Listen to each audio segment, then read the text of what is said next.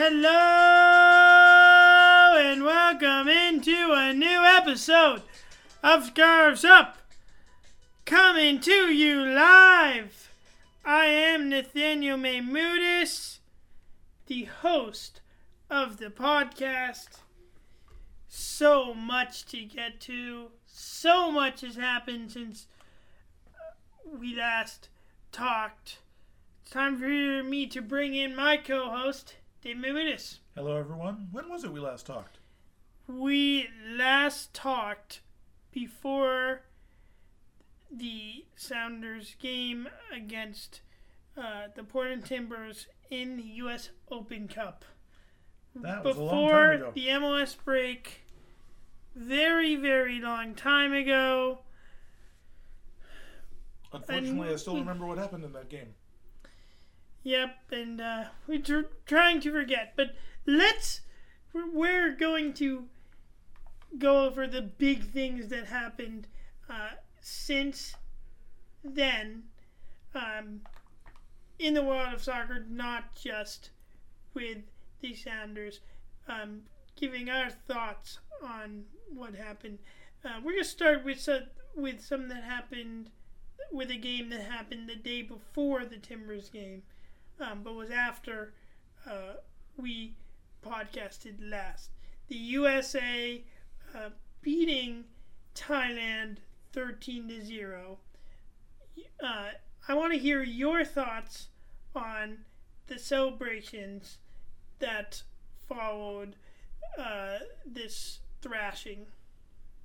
I mean, obviously, it's embarrassing. You know, I've seen a lot of youth games where you're kind of rooting for the team that's had 10 goals against them to score once. But, you know, these are all professionals. They're all adults. So I think it makes sense to celebrate. You're at the World Cup. You've scored. You're excited, even if it's your fifth goal, even if your team is up 9-0.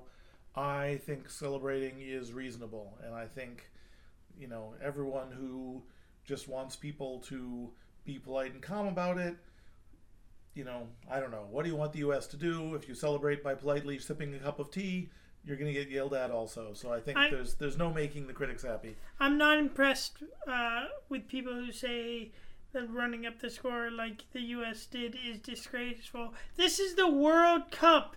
Everyone wants to score at the World Cup. It's why there isn't, when there's clinical positions, or times in a match where someone could pass, but instead they're trying to shoot. Right. Saw that a lot in the final. We'll get to that in a minute. The alternative, if the U.S. Everyone had said, wants to score. you know, we can't score until all 11 players have touched it, you know, or something like that you might do in a youth practice, is a little silly. For people like Megan Rapinoe, it's a little lame. I mean, what? She's been at 3 World Cups. You've scored plenty World Cup goals. So doing a long run over to this sideline and getting jumped on by the substitute is a little much. But everyone wants to score at the World Cup, and U.S. made a big statement with this with this win, and for the Women's World Cup, the standard. Maybe it's just another example that may, at this point, expanding, when they decide to expand the World Cup from 16 to 24 teams in 2015. That's when they did that. Was that the right decision? Right, and obviously we had that same question with the Gold Cup. You know, some of the teams in there not at the standard of the big teams. So, you know, anyway, there's no one right answer. I think that you have to let the athletes be athletes. They've trained hard to get to this point. Anytime you score a goal, you're excited. U.S. Open Cup, first time for us in Tacoma, at Cheney Stadium. Sounders falling 2-1 to the Timbers. The Timbers' newest signing, Fernandez, getting both goals. Victor Rodriguez getting a free kick. Sounders with lots of chances knew who had a great chance, which could have forced extra time. Would have been nice to see a few more of the same Couple Sounders off starters. the post. I don't know why the Open Cup is being played during that international break. No, we did pretty much play our strongest team of people who were there for this game. And the Timbers did too. Just the Timbers. Right. You can't say that Spencer was holding back, just we were missing an awful lot of players. Yeah. So, unfortunately, the Sounders lose that game, but it's not the end of the world. At this point, actually, U.S. Open Cup games going on as we speak. Right now, quarterfinals, I believe. We're rooting for the non-MLS teams. So moving on from there, we go into the long break, Copa America, Gold Cup, Women's World Cup. Let's tackle each competition quickly. We'll start with Copa America because we don't have that much to say on this. Nicolas Rodero had a great tournament. Played most of the group stage games. Did not play in the game in which Peru, Raul Ruidiaz's side, eliminated Uruguay. But Nicolas Rodero scored Uruguay's first goal against Ecuador, which was one of the goals of the tournament. Absolutely great by him. Roy Ruidiaz was in the shootout, but Luis Suarez, he missed, and that's why Uruguay went out. Thoughts on Copa America? Wasn't paying a whole lot of attention to it. Too much else going on. This is a competition. I mean, all these games, none of those games on, all on just ESPN Plus, none on. So what do you think TV. of the idea, by the way, of the U.S. and Mexico trying to take part in Copa America? With the sense that the Gold Cup is such a generally weak field, aside from those two top teams. Do you think it would make more sense to make it a Copa North and South America as opposed to a more South American tournament? Go back to Copa America Centenario. I think it would be better.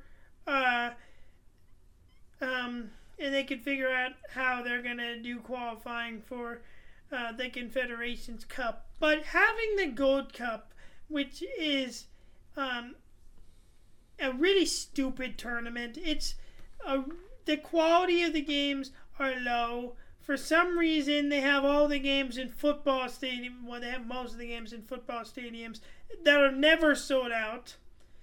And what's up when Mexico's playing, since Mexico always has a lot of fans. But especially for a tournament where so many of the games are not good, entertaining, they should not have this tournament every 2 years. So I know from your point of view, every 25 years would be about enough, but... No, North America and South America, Copa America is every 4 years. Euros is every 4 years. Having something opposite where it's just like the countries around you, I think is good, and I like that. But the Gold Cup, the quality is just so bad. Copa America was very entertaining. Copa America Centenario, when they did that in 2016. So I think that would be good. I don't see the Gold Cup really changing that much. They did expand the Gold Cup from 12 to 16, which made it a little better since third place teams didn't qualify. But still, the Gold Cup format is stupid, and I guess now Mexico and U.S. will play again in the CONCACAF Cup. This is the to other. See who qualifies for the Champions. To see who gets to go to the Confederation Cup. This is the other thing. If you win it, there shouldn't have to be this one playoff game for the two winners. If you win the North America, the North American Cup, that is your ticket in. Just like you just have to win the Euros to go to the Confederations Cup in Europe. You don't have to win the Euros and then beat the previous winner of the Euros to go to the competition. Anyway, moving on from that,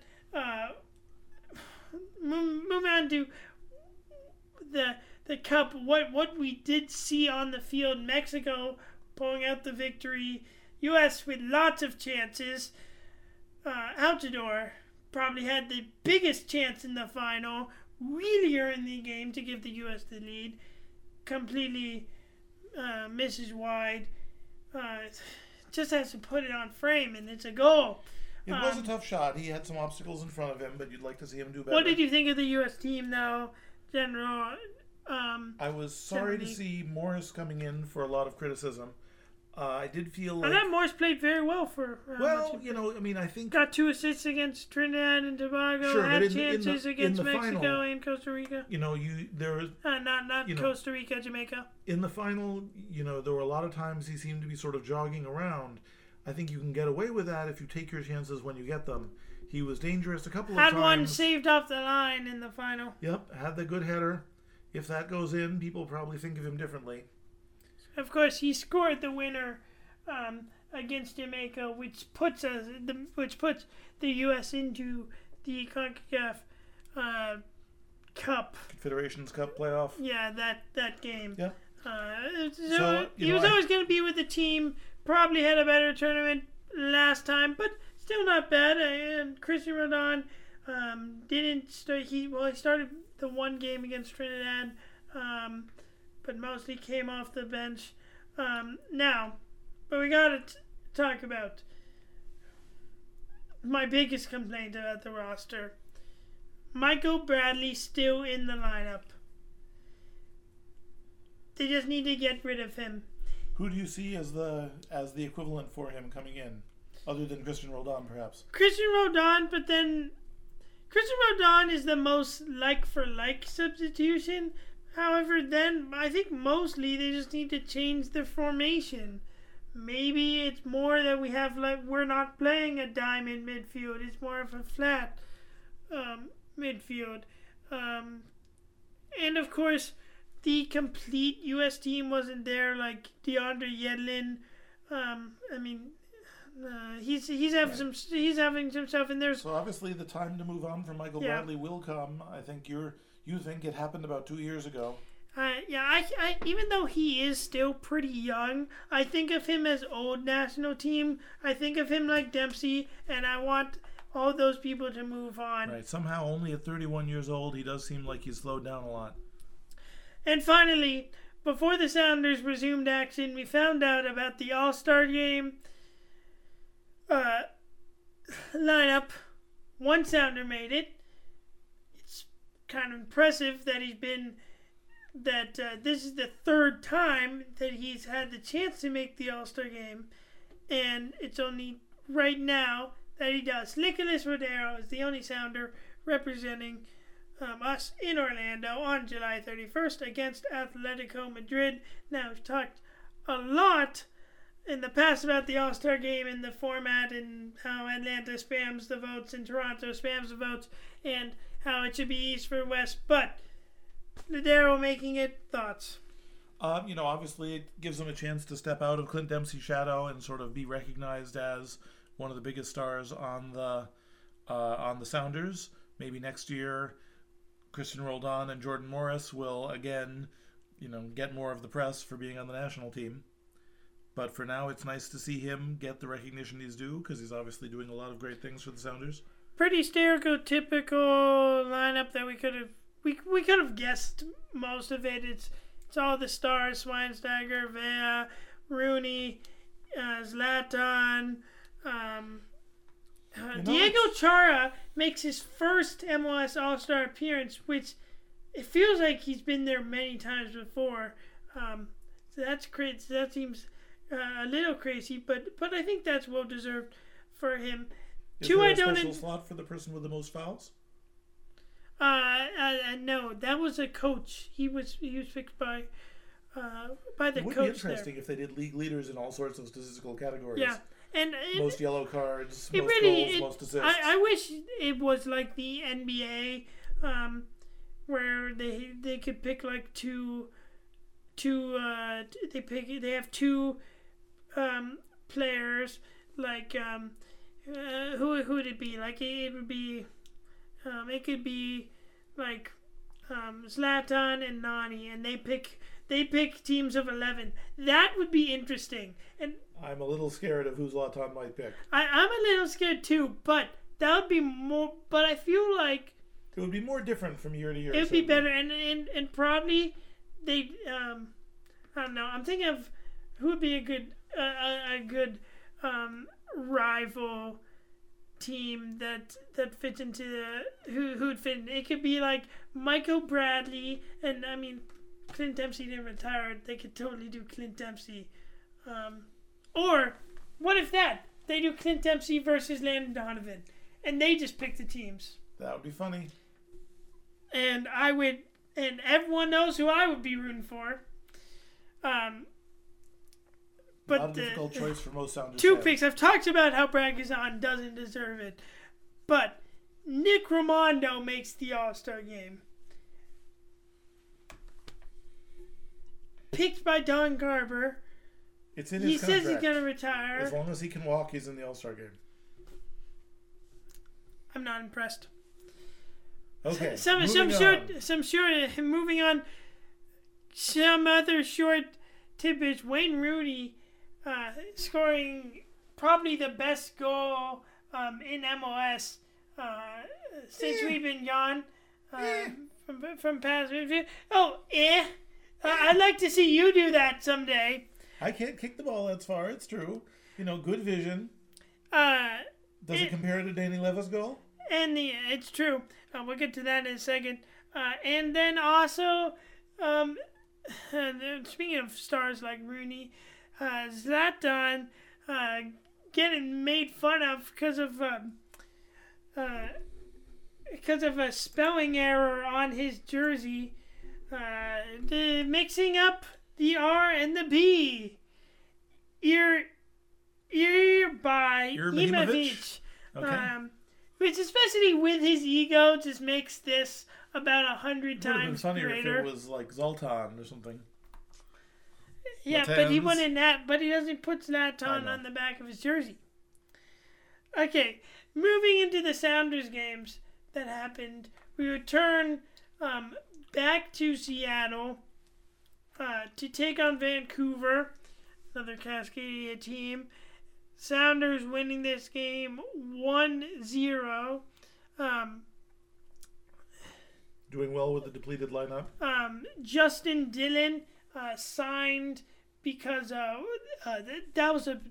what was the big story is Will Bruin goes out with ACL injury during practice. So they signed Justin Dillon, who's been playing with the Defiance, originally in LA Galaxy 2. Of USO and a homegrown player. And I've been very impressed with him. He's done well up top. Danny Levere starts this game and thought he had his first ever MLS goal.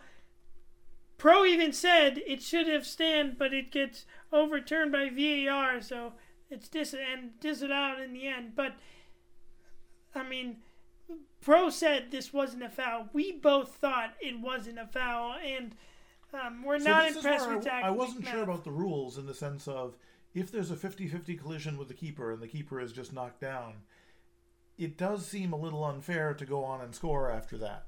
Now, so the question is, in what circumstances should the referee hold the ball if the keeper has been in a collision? I don't think this is unfair. I don't think it's definitely not unfair when if you're pretending to be injured, or pretending you get stepped on and the ref doesn't buy it. Right, but I mean, I don't think he was pretending to be stepped on. I think he really got stepped on. He did get stepped on, but it was a fair ball. Sure, it wasn't a foul. But the question is, at what point do you stop play? And I think maybe that's you a can't question. step the play. Was the ball cleared out far enough that it was not dangerous? Now, obviously, Levea gets the ball and takes a shot from 35 yards out. Yeah, it was clearly away. It wasn't dangerous. It was definitely not dangerous, and it wasn't a head injury. You could tell something happened, but it wasn't going to be something that was immediate. So you play on here. And, I mean, if he actually did end up doing something that wasn't very noticeable, but something he would recover from, and, like, had to be taken off the game, yeah, that sucks. But that's just soccer, and it was a fair tackle. Goes to the stand. Anyway, Kelvin Leerdam continues to be, like, super high on our goal scoring list. Scores late. Past McMath, who got booed for the rest of the game. Out of that, I mean, just watching this game on the television, so obviously it was loud. It was a hostile environment. It was great that the Sounders were able to take the points without, and that controversial. Not all the seats were open. That controversial call didn't end up affecting the outcome of the game. Sounders getting 3 points there. Big 3 points. Sounders go midweek to play New York City FC. They have the series split. Both teams have won once at home, once on the road. Fifth meeting. Sounders had chances. Sounders had scored first. Justin Didden thought he had his first MLS goal, but he called back just offsides. He was offsides. And New York City, they made their own luck and got three goals. VAR. They go to VAR to investigate a possible penalty. The NYCFC commentators really thought it was a penalty, and they thought it should have been a red card, which it's definitely not a red card because by the new laws of the game, that could not be a red card. If you're not playing the ball and there's a dog-so situation in the box, it can be a red card and a penalty. But I was happy this was not given as a penalty. It's something that you do see called as penalty sometimes, but it shouldn't be. Relatively minimal contact with the arm. But lame penalty. Overall, the Sounders just failed to get any luck of their own, and then sort of lost steam at the end of the game, let in a few goals. Sounders starting to get people back at this point. Of course, Torres played in this game. Yeah, Torres played in that game. Then he would come in and play in Columbus as well. And in this game, Campo Chavez got his first start of them. Didn't really do much. Had one attempt where he was one-on-one and hit it hard. Did about as best as you would expect him to do. Would have been better if he scored. But not terrible. 2 penalties called by Chris Penzo. He's one of my favorite refs. I was impressed with him. Both of these are penalties. You agree on both penalties, yeah? The one that the Crew got, it's unfortunate, but it's a penalty. Leyva gets him, and then later, just completely wrapped up with Ladero. Ladero goes down. Penalty, 1-1, and then late, no one's covering Ladero back.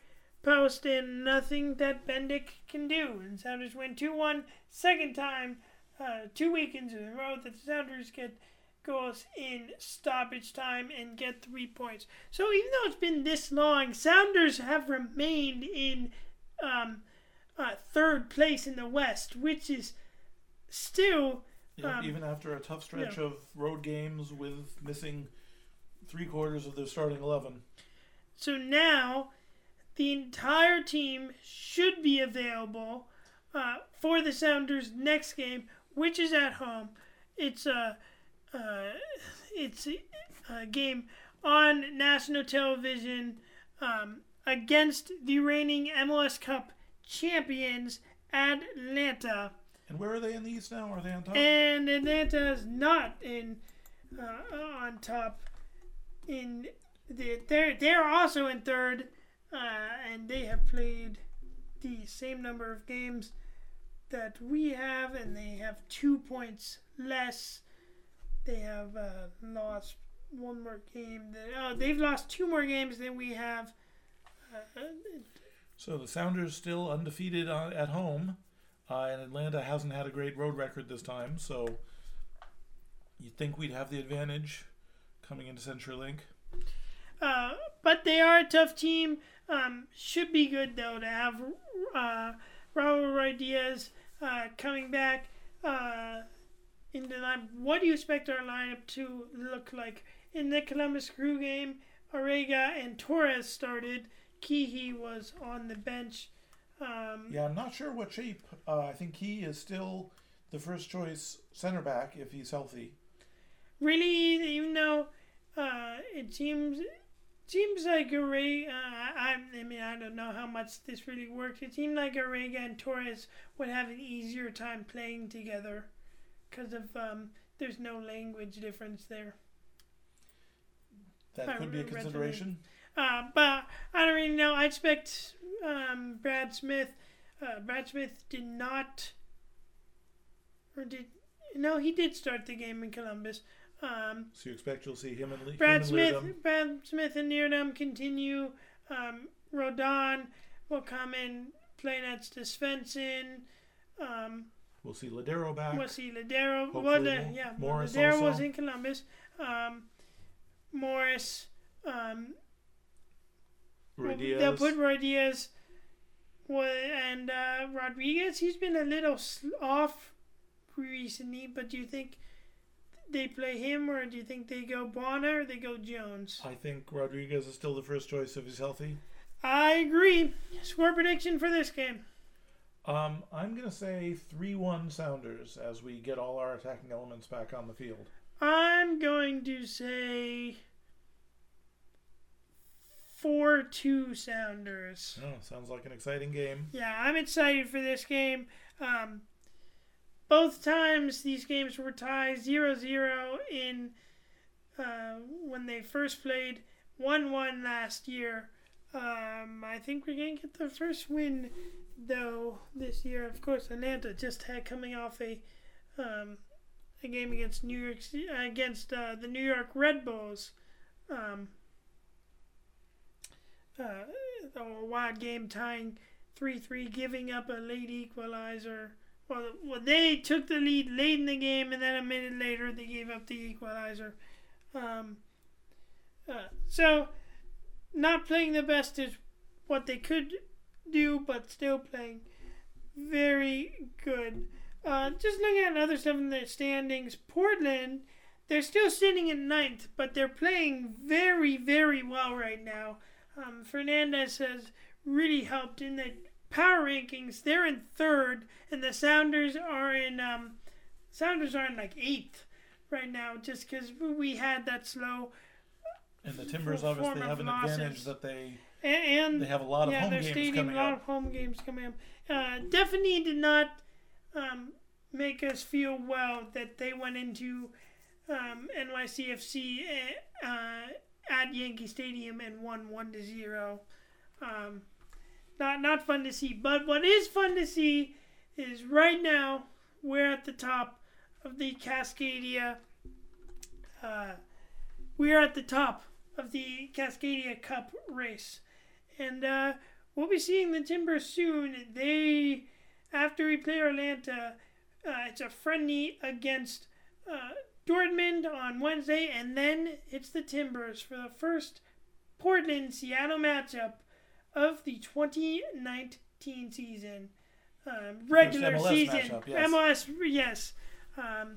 Clarifying that. Before we go, there is one more signing that I don't think we mentioned today. Sounders signing a new keeper today for the friendly against Dortmund. I can't remember his name, but the little 8-year-old keeper signed to the first team. Sort of another Make-A-Wish player like Xander Bailey from a couple of years ago. Do you think though? When Xander Bailey, when they did this last time for him, he like started and then they gave him a shot on goal. Do you think they will start? They'll put him in goal and allow him a shot. Maybe they'll just put him in if there's a penalty kick shootout at the end. I bet they'll put one shot at the end, or they'll bring him in for. He can defend during the crossbar challenge. Yeah, I was gonna say that. Anyway, very sweet.